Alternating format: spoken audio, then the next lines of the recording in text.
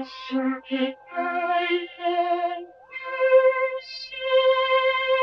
the CircuitPython Parsec today, I wanted to show you how you can use function lists in CircuitPython. So you may know that you can create little useful, reusable snippets of code inside of your program that are called functions. So for example, in this program here, I have a few of these. Actually, I defined 5 of them. I lied in my comment.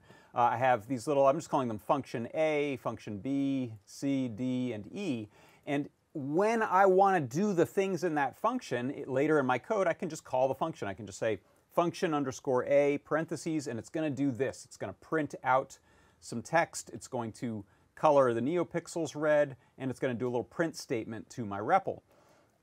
What I can do to make it really convenient to use multiple functions that maybe are of a similar ilk is create a list, which you can see right here, function list equals, and then the name of all of my functions, A, B, C, D, and E. Then later on in code, I can call those by number. So function list 0, function list 1, function list 2 will go and run those different functions for me. So you can see in my code here, I have these 4 neo keys, and when I press one, they have numbers 0, 1, 2, and 3. So when these get pressed, they will call their relative function. So right now, if you check out my little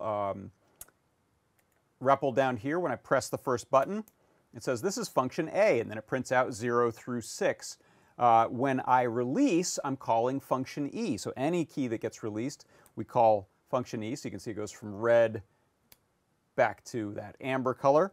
The next one here picks a random number every time I press it. And the way I'm doing that in code is just simply by saying function list and the number of the key. So function list 1 in this case. Next one here is function list C. It makes things blue, it says. And the last one here has a little timing function, and you can see it's kind of blinking my lights there.